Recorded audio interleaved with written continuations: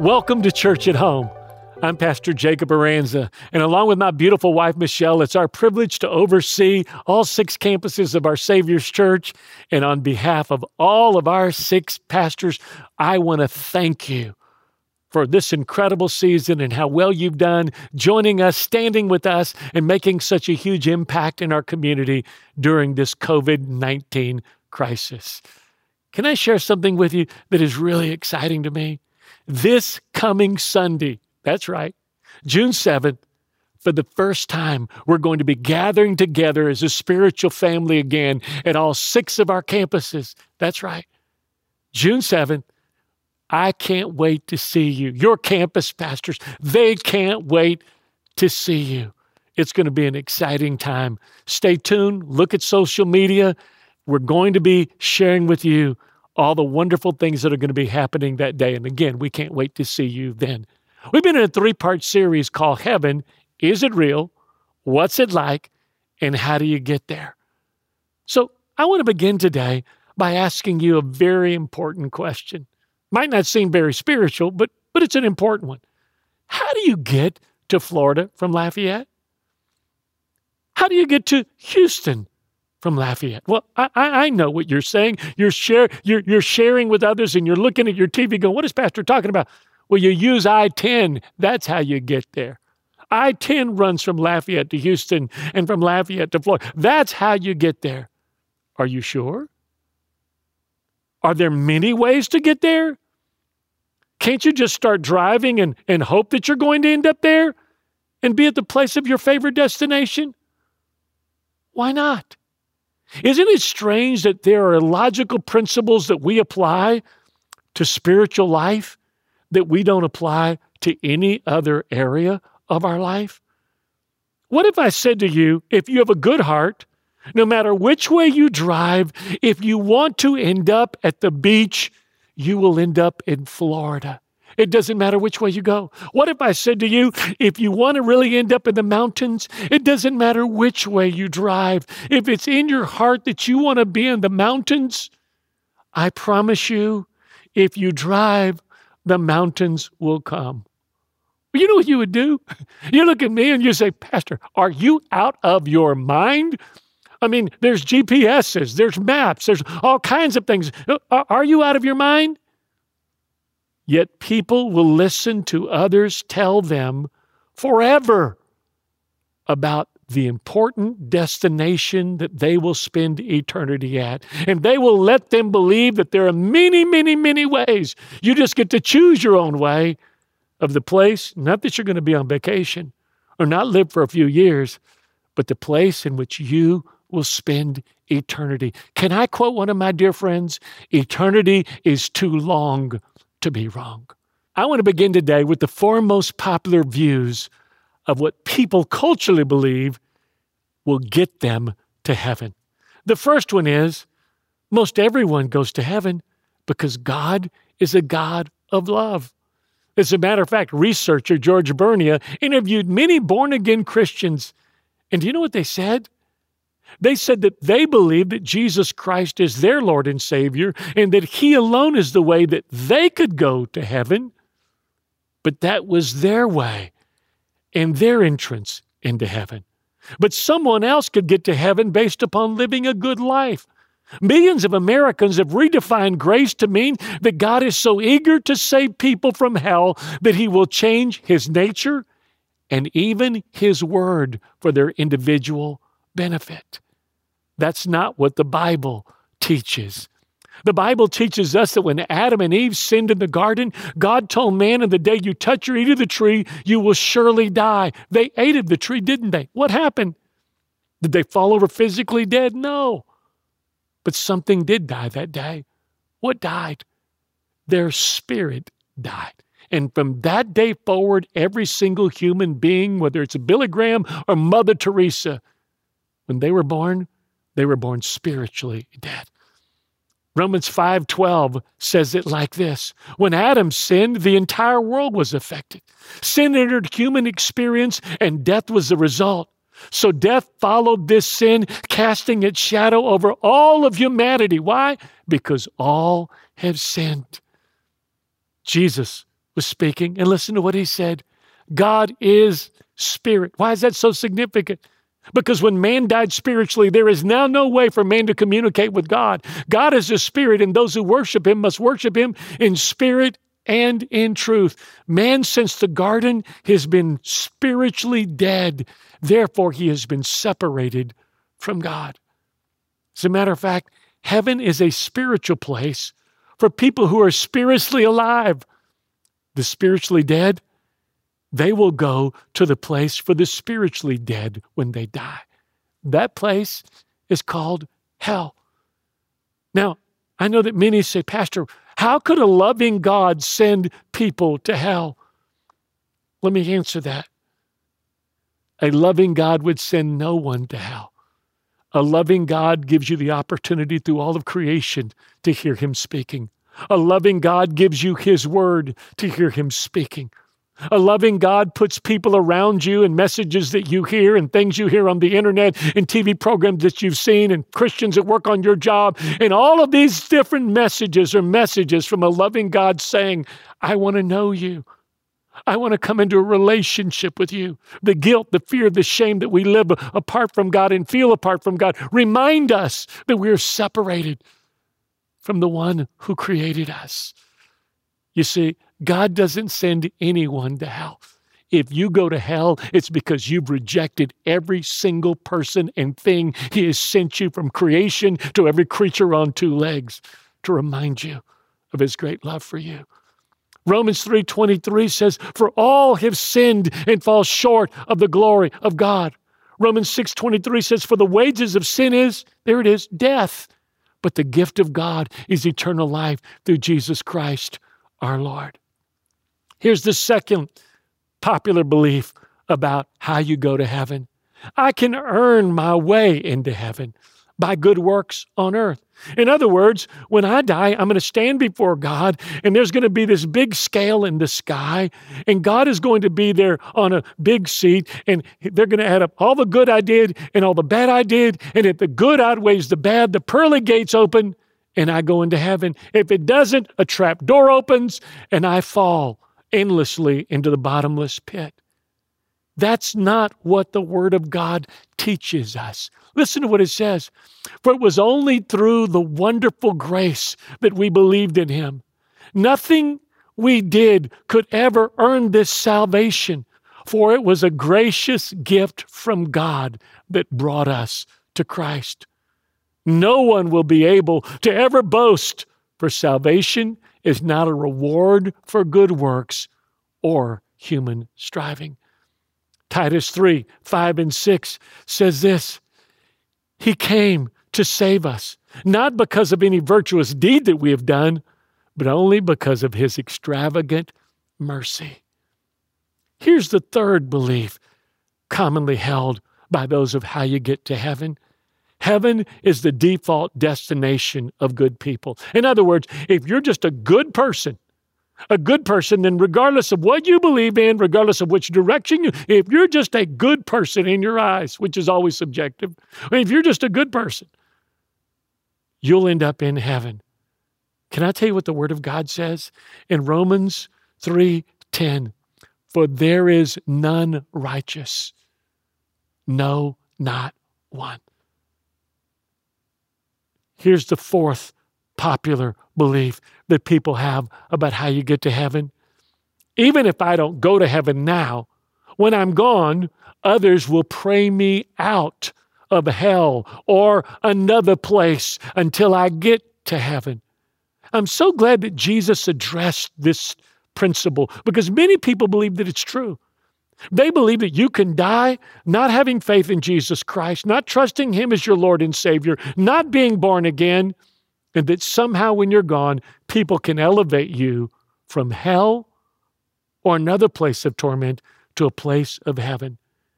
Jesus addressed this issue 2,000 years ago when he told a story of a very rich wicked man and a poor beggar that sat outside of his gate. And here's what Jesus said in Luke 16. One day, the poor man Lazarus died, and the angels of God came and escorted his spirit into paradise. Some of you heard stories like that in the stories last week. The day came, the rich man also died in hell. He looked up, and from his torment, he saw Abraham in the distance, and Lazarus, this beggar, was standing there beside him in glory. So the rich man shouted out, Father Abraham, have mercy upon me, and send Lazarus to dip his finger in cool water and come and bring it to my tongue, for I am in agony in these flames of fire.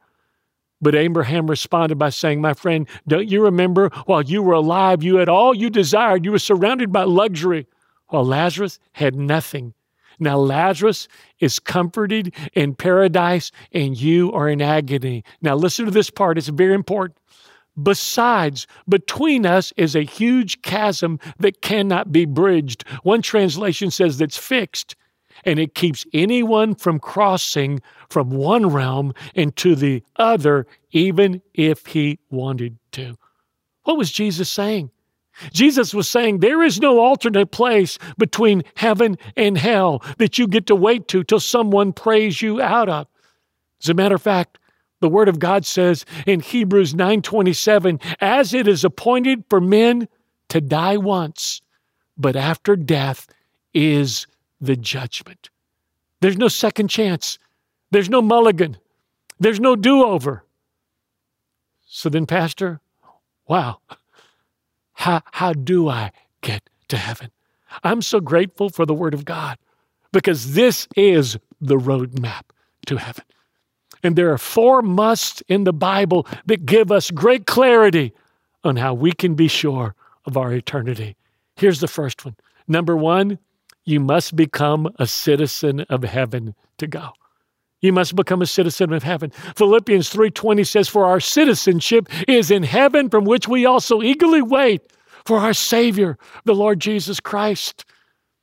Ephesians 2:19 says, now therefore you are no longer strangers or foreigners, but fellow citizens with the saints and the members of the household of God. First, you must become a citizen.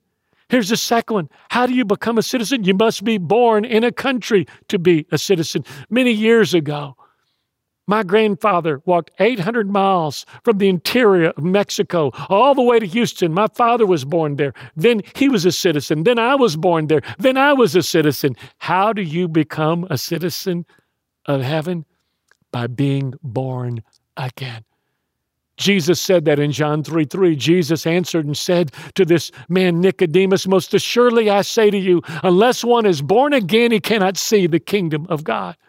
He goes on to say, unless you are born again, you cannot enter into the kingdom of God. Here's the third thing. You must be registered in the book of life. Now, this book is the Bible, but in heaven, there's a book called the book of life. And the moment that you are born again, that book is opened up and your name is inscribed in that book. You say, Pastor, are you sure? Well, Jesus spoke of it. He sent his disciples out to heal the sick, to cast out demons, and to preach the gospel. They came back fired up. And listen to what they said in Luke 10:19. Jesus said, behold, I give you authority to trample over serpents and scorpions and over all the powers of the enemy, and nothing shall by any means hurt you. Nevertheless, do not rejoice at this, that spirits or demons are subject to you, but rather rejoice because your names are written in heaven.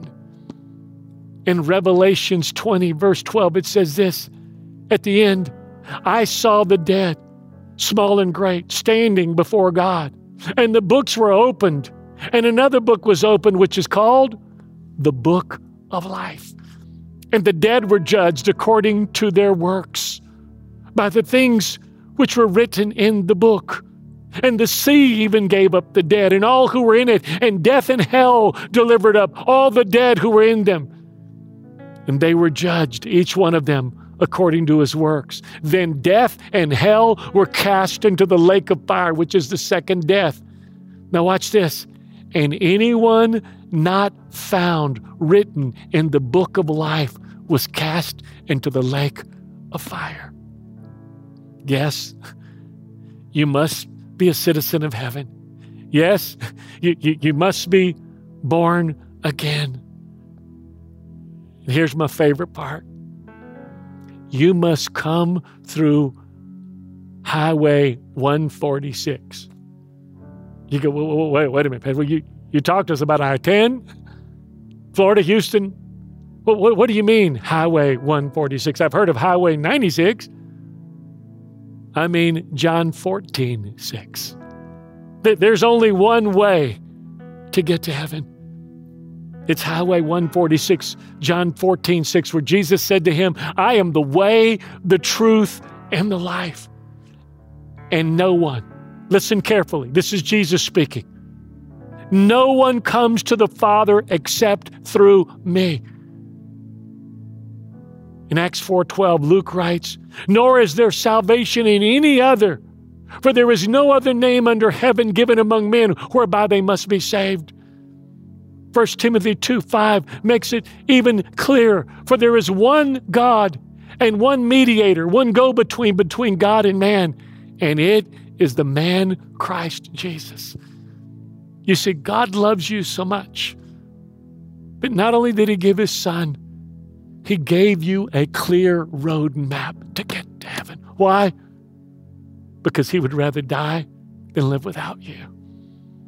Because He wanted to spend eternity with you.